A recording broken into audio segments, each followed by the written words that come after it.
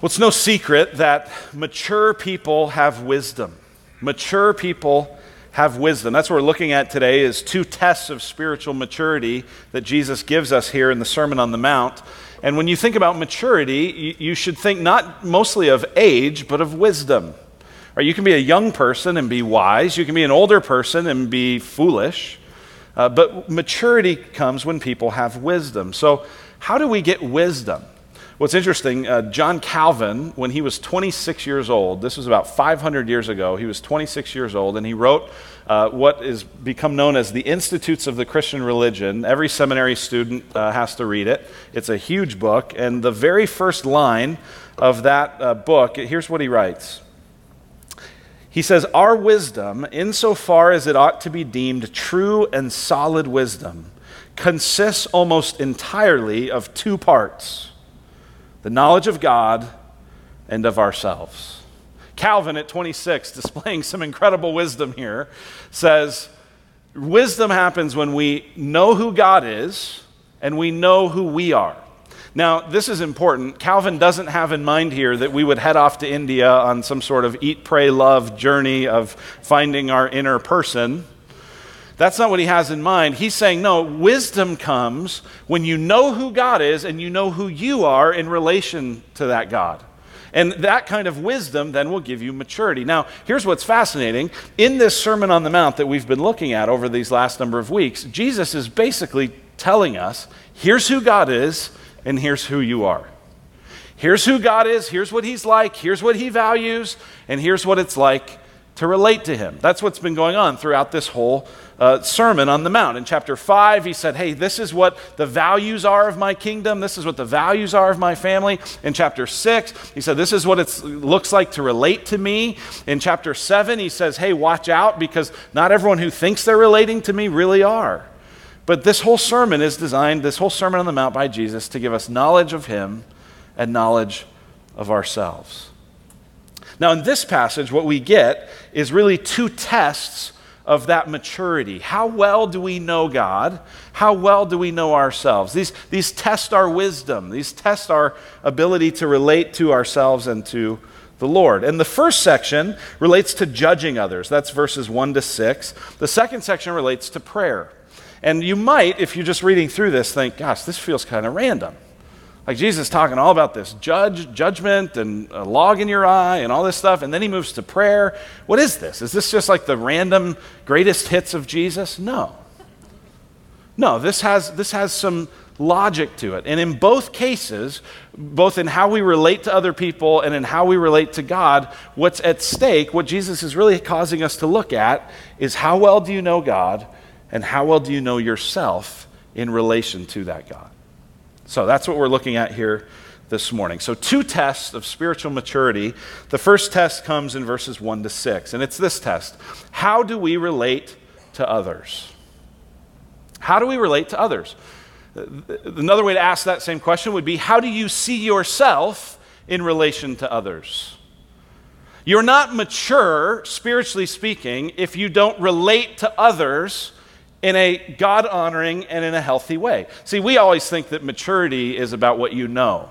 It's about how many classes you've taken and how many books you've read and how smart you are. Or we think maturity is about how active you've been. You've done a lot of things, you've got a lot of experiences. No. Maturity is about your relationships. And this first section, this first test is saying, how are your relationships with people? The second question is going to be, how is your relationship with God? But here, how do we relate to others? How do we see ourselves in relation to others? Well, here's what Jesus says in verse 1, and this may very well be, this might be the most famous verse in the Bible. I see John 3:16 sometimes up on the, people hold a sign up at a football game, John 3:16. I've never seen someone hold up Matthew 7:1. But all your atheist friends know this verse. All your skeptical friends know this verse. In fact, some of you, like the reason you didn't want to come today is because you know this verse and you know how a bunch of people don't seem like they obey it. So what's the verse? Here's what Jesus says, verse 1. Judge not that you be not judged. Judge not that you be not judged. That's what Jesus says. Jesus says, listen, don't judge because you'll be judged. Now, you can tell why people like to quote that to us, right? Because they look around at a Christian world and a Christian subculture and Christian people who are very judgmental, who are very harsh, who are very condemning. And they say, hey, didn't Jesus himself say, judge not, that you not be judged? We go, yeah, he did say that. Now the question is, what is he really saying? What does he mean? And particularly, is Jesus, by saying this, is he saying, hey, don't ever evaluate anything. Don't ever have discernment. Don't ever say this is good and this is bad, this is right and this is wrong. Don't do that. That's judging. Is that what Jesus is saying? It seems like a pretty strong statement. Judge not that you be not judged. So are we supposed to just kind of turn off all evaluation? Well, whenever we get stuck in the scriptures, you read it, one of the things that's really helpful is just keep reading. And as you keep reading, one of the things that you see is actually in this chapter, Jesus tells us you have to evaluate, you have to discern, you have to use good judgment. In fact, in verse 6, he says this bizarre thing about not giving to dogs what is holy or putting pearls before pigs. And right before that, he'd been talking about how there might be times when you need to correct somebody or you need to confront somebody. But then Jesus says, but hey, listen, some people are like dogs and pigs. They're not going to listen to you. Not that they're dirty, but that they aren't going to be able to understand or appreciate the kind of confrontation that you might bring. So there's a sense of evaluation there. In verse 15 and 16, look at the evaluation there in Matthew 7:15. Jesus says this, beware of false prophets who come to you in sheep's clothing, but inwardly are ravenous wolves. You will recognize them by their fruits. Okay, is Jesus saying, hey, don't make any evaluations, just listen to whoever talks? No, clearly not. He's saying, listen, there are some false prophets, and they're actually ravenous wolves. They're bad for you. They're trying to do damage to you, and the way you'll know it is by evaluating their fruits. What's the result of their life? What's the outcome of their teaching? Evaluate the fruit. So, for sure, Jesus, when he says, judge not that you be not judged, he's not saying turn off your brain. He's not saying, hey, when you hire a babysitter, don't think what they're like, just take whoever's willing. Does anyone think that's a good idea? Right, if you're going to hire somebody, do you think it'd be a good idea to maybe see if they're a good person? Do a background check some references, evaluate them? Yeah. So Jesus isn't saying turn off all evaluation, turn off all discernment. What is he saying? Well, this word judge, it means to condemn, to pass a definitive judgment on somebody, to issue a verdict, specifically with a condemning sort of spirit. It's one way you could kind of paraphrase this is don't ever tell someone, go to hell. That's what Jesus is talking about here. If you kind of put yourself in the place of God and you say, I'm the authority, I'm the king, I know what's right, and whoever doesn't do it the way I exactly would do it can go to hell. Jesus says, hey, watch out. Don't do that. Sure, you can evaluate good and bad. You can evaluate whether this person would be good to have your kids around or not. But you're not God. You don't know if they're going to heaven, if they're going to hell. And you're not in that place. Don't play that role. Don't put on your junior Holy Spirit badge and try to act like you have it all figured out.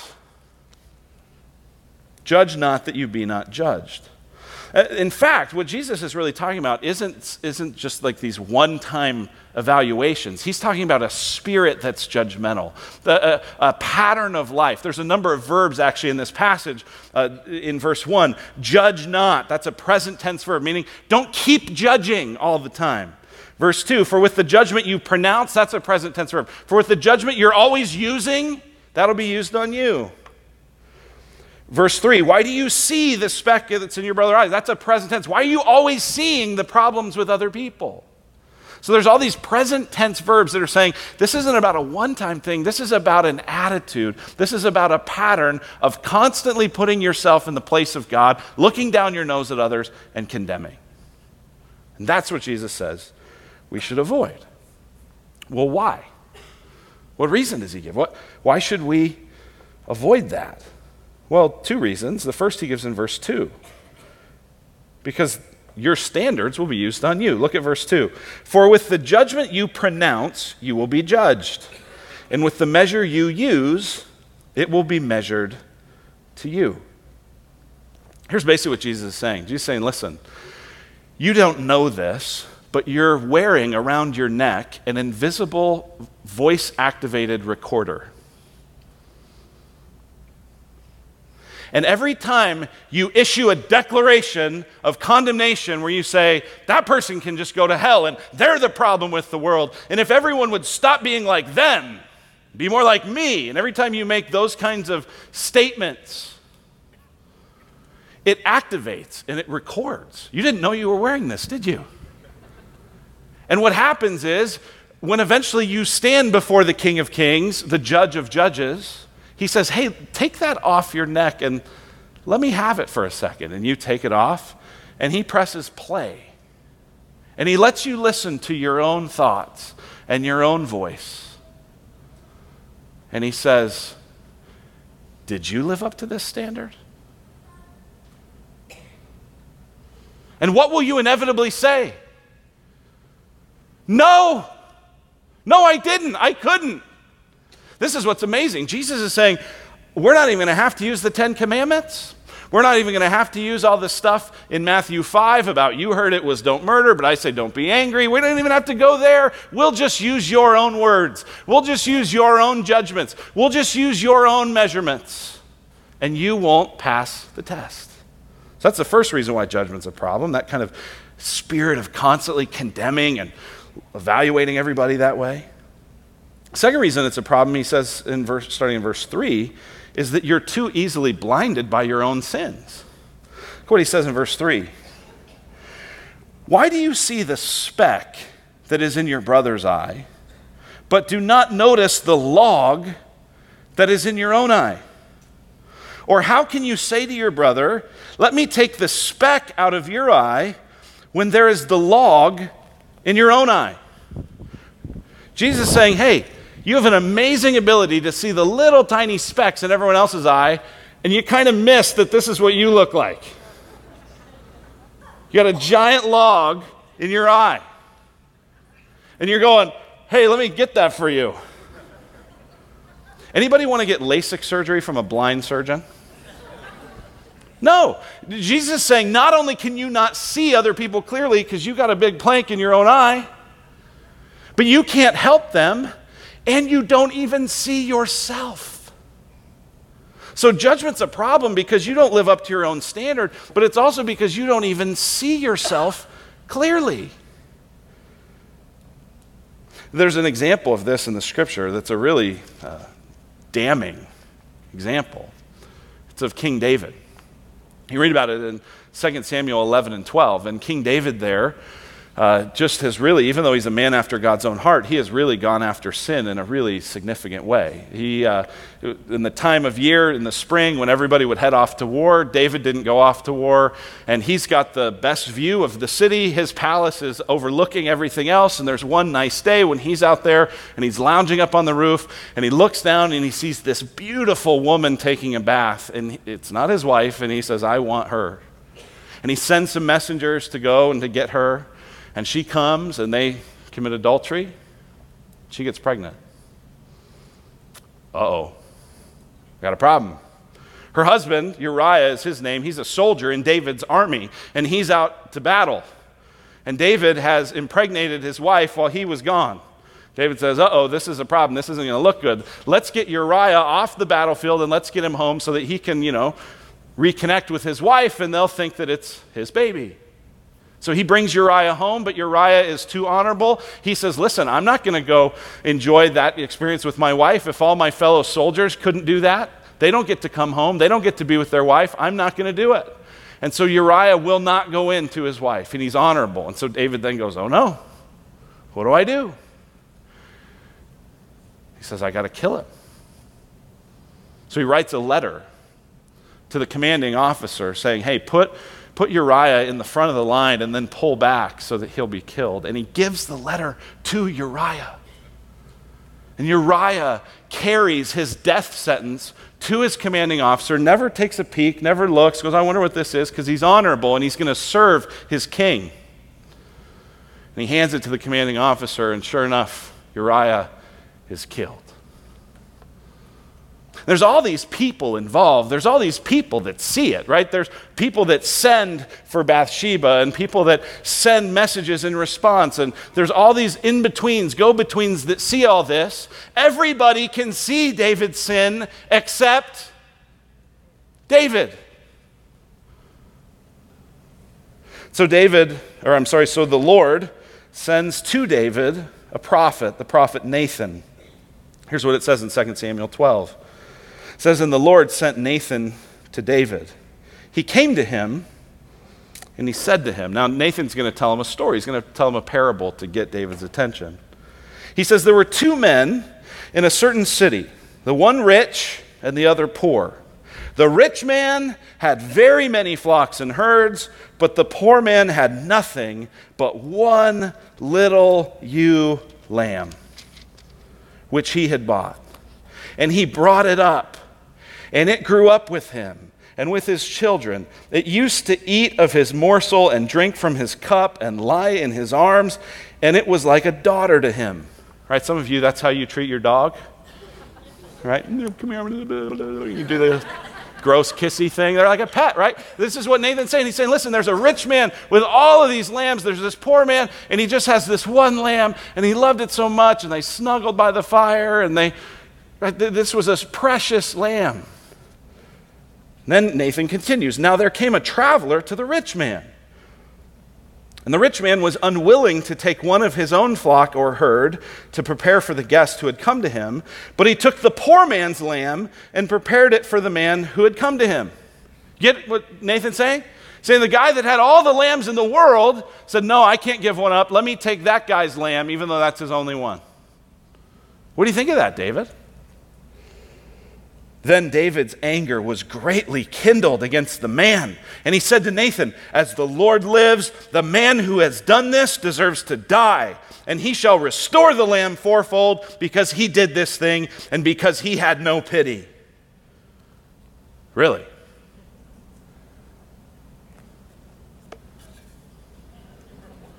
He needs to die.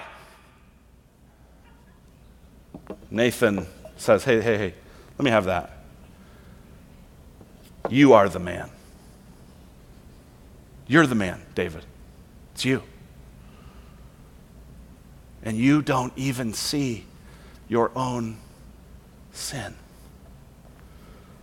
Jesus says, watch out that you play the God role because you don't live up to your own standard and you don't even see the sin that's in your own life.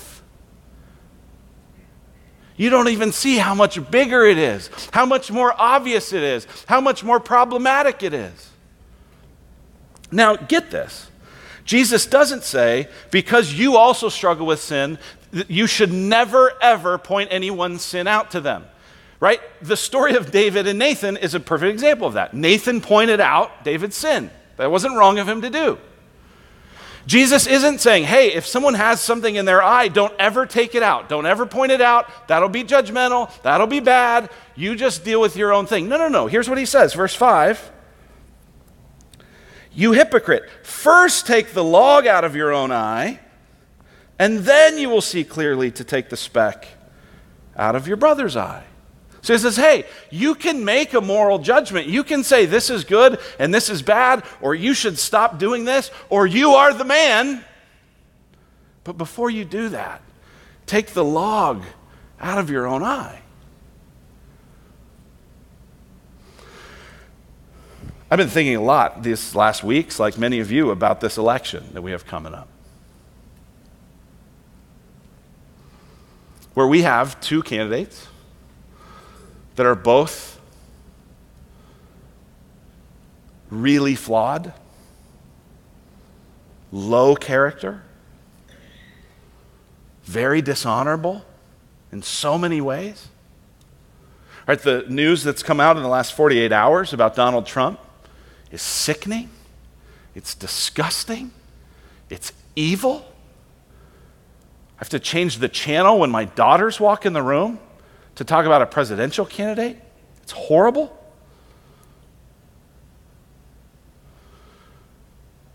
But then I think also about my sexual sin. Before I was a Christian, since I've been a Christian, I think about the ways that I have, in my mind, treated women as though they weren't people made in the image of God, but they were there just for me. Where I've done and thought exactly like Donald Trump thought. You watch Hillary Clinton, who lied, deceit, cover my tracks, try to look good, public this, private this, let me live this duplicitous thing. And I get very upset at that because I don't think that's good as a leader in the country. And then I think about me and about how often I play a part and appear one way publicly and another way privately, and I'll just make it seem a little bit better and put a little bit more spin on it. I am that man. I am that woman. Now, the other thing, people always want to point out how David sinned. No one ever wants to point out that David repented. And I do think that having acknowledged my sin and having thought about my sin, I can still say that I think both of these people are morally disqualified from being the leader of our country. And that we have to somehow sort through the mess of what to do with that. So I don't think Jesus is saying, hey, you can't say that Donald Trump is okay, just whatever you think. No. The way Hillary Clinton has handled personal and private and national security, that's fine, just you can't make any judgments. No, you can make judgments. You have to make judgments. You have to make decisions. But do it realizing your own sin. Realizing your own need for a Savior. And don't just follow the example of David's sin, also follow the example of his repentance and of his faith, and realize that consequences may come because of your sin too. This whole passage really invites us to see God and to see ourselves with wisdom. How do we see God? Do we see God as just a father who's okay with everything we do, no matter what it is? No. This passage says, yes, God is your father. Jesus has spent this last 2 chapters talking about how God's your father. But this passage also says God's also your judge. And you're going to have to give an account to him for your life. This passage also asks us to examine ourselves. How do you see yourself? Do you see yourself mostly as a good person or mostly as a forgiven sinner? Because if you're going to get on your high horse and start playing the role of God, you can only do that if you think, oh, I'm a good person. I'd never do that. I wouldn't be like them. They're the problem. No. We should have the attitude. We should see ourselves the way God sees us, which is as a forgiven sinner, someone in desperate need of grace. Here's what Trevin Wax says about this. Trevin put out a tweet just with this little phrase, and I love this. It said, hell is full of people who think they deserve heaven. Heaven is full of people who know they deserve hell. Hell's full of people that are like, I'm the good person, you all are the bad person. Hell's filled with that. How do we know that? Because Jesus said God's going to use their own standard and they're not going to meet it. But heaven is filled with people who admit they are sinners, who don't just give apologies that say, if I hurt somebody, but they actually realize they hurt somebody, and they repent, and they forgive, and they say, God, have mercy on me, a sinner. That's who goes to heaven. Not because they're even so good at being sorry for their sin, but because they realize their only hope to have a relationship with God is through Jesus Christ. So this whole first passage really reframes maturity, saying, how do you relate to other people? Do you relate to other people as though you're God? Or do you relate to other people as though you're a forgiven sinner who needs God's help?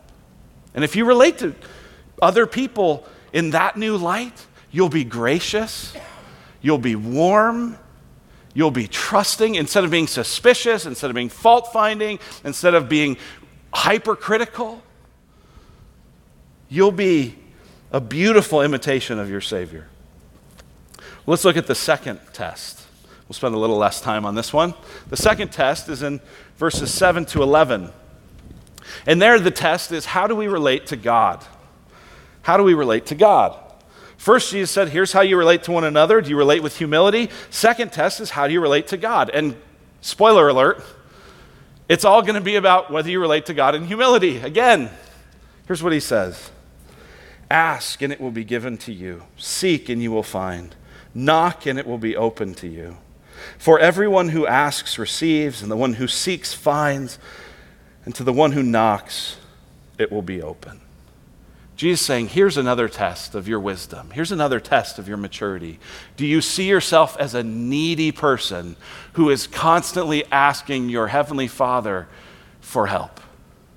Do you ask? Do you seek? Do you knock? All of these verbs as well are present tense, meaning keep asking, keep seeking, keep knocking, don't stop, don't take a break, don't ever let down. I instantly, when I read that, I think of my 2-year-old Mary. Mary is, ever since the day she learned that this was the sign for milk, even before she could talk, every day that she could communicate to us about milk, every single day, multiple times a day, she has asked for milk. Like, there wasn't a day that she just forgot. There wasn't a day that she went, you know what? They get this for me all the time. I probably don't even need to ask anymore. No, every day, and it is urgent. Dad, I don't know. This is what it feels like. Dad, I don't know if you remembered this, but I really want some milk. Right? Every day. Why? Because she knows her only hope of getting milk is us. She's not strong enough to get this gallon jug that's as big as she is off the top shelf. If she was, she'd probably go help herself.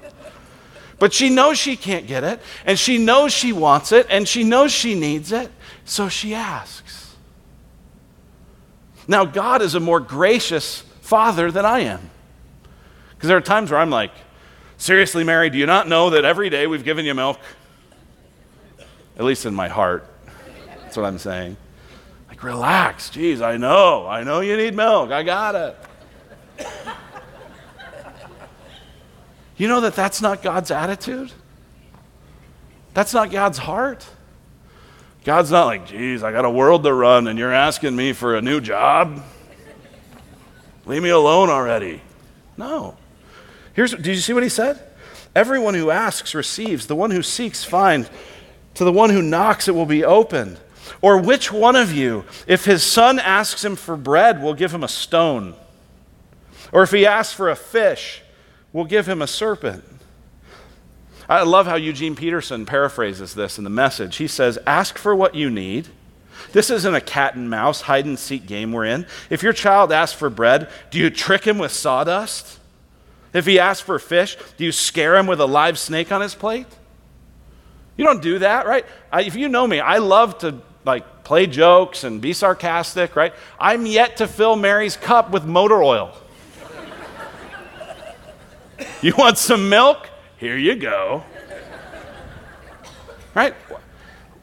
Right? And I'm clearly, there's something wrong with me. Why would I even think to do that? And yet I still don't do it. And so Jesus says, verse 11, if you then who are evil, clearly Luke, you are evil, if even you know how to give good gifts to your children, how much more will your Father who's in heaven give good things to those who ask him? You know how to love your kids, don't you? You know how to care for them. You know how you want to give them something good at Christmas? You know how you want to provide for their needs? You know how the greatest moments in your life, if you're a parent or a grandparent, is when you see your kids really happy? And that your lowest moments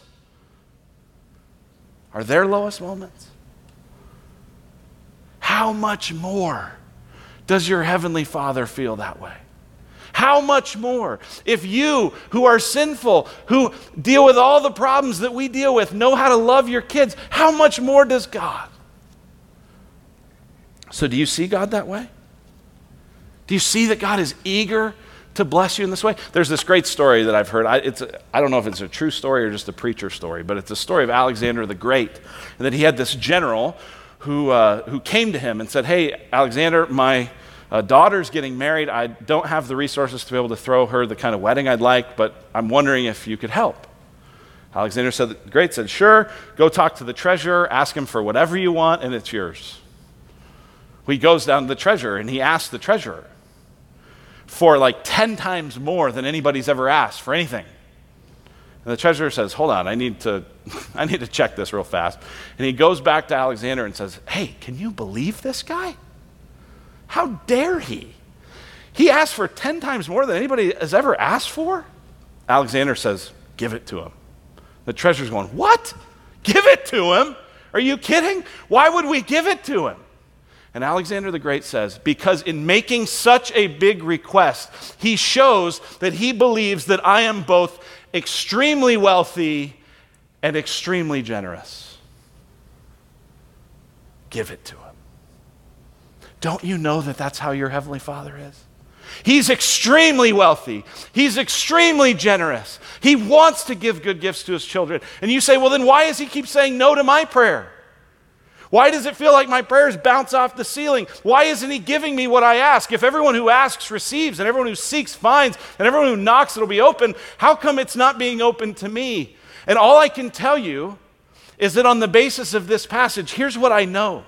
That if God gave you what you're asking right now, maybe the time will come in the future, but if he gave it to you right now, it would be like giving you a snake. And I don't fully get it, and I don't fully understand it, but we have a God who is wise and who cares and who loves. He's not just a judge, he's also a father. Do you see God that way? Are you wise enough to see that that's who God is? That he's not just keeping score, but he's also eager to give good gifts? One of the best books you could read on prayer is called A Praying Life by Paul Miller. And in that book, here's what Miller says. He says, all of Jesus' teaching on prayer in the Gospels can be summarized in one word: ask. Ask. His greatest concern is that our failure or reluctance to ask keeps us distant from God. Deep down, we just don't believe that God is as generous as he keeps saying he is. Why don't we ask? Because our view of God, our knowledge of God is incorrect. It's wrong. We think God is stingy. We think God's out to play tricks. We think God flinches toward no. Wrong. Jesus says, your heavenly Father knows you and he loves you. Trust him. But we're also foolish because we don't know ourselves. Right? If wisdom is knowing God and knowing yourself, if maturity is knowing God and knowing yourself, well, we misunderstand God. We also misunderstand ourselves because we think we're self-sufficient. We think we're okay. We think, well, I got money and I got resources. I can handle this. And we don't see that we're really needy, that we're really desperately needing God's help. Just think for a moment about all the stuff in the world that's overwhelming and that you can't control. You're like, okay, I'm done already. It's an endless list. We're needy. We're needy.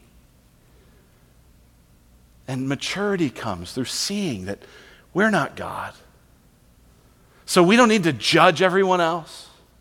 We don't need to play the role of God. We can see our own sin And maturity comes through seeing that we're not God, we aren't self-sufficient, we have real needs, right? What's amazing throughout this is that the thing that binds both of these things together is humility. It's saying, I'm not God, so I don't judge, and I'm not God, so I need to ask the one who is. It's all about humility here. And that makes perfect sense, because do you remember how Jesus started this sermon? His first words were, "Blessed are the poor in spirit, for theirs is the kingdom of heaven." So you go, I don't have anything. I don't know if I can keep going. I don't know if I have the answers. I feel stuck. I feel discouraged. Perfect. Perfect. God has you right where he wants you. Let's pray.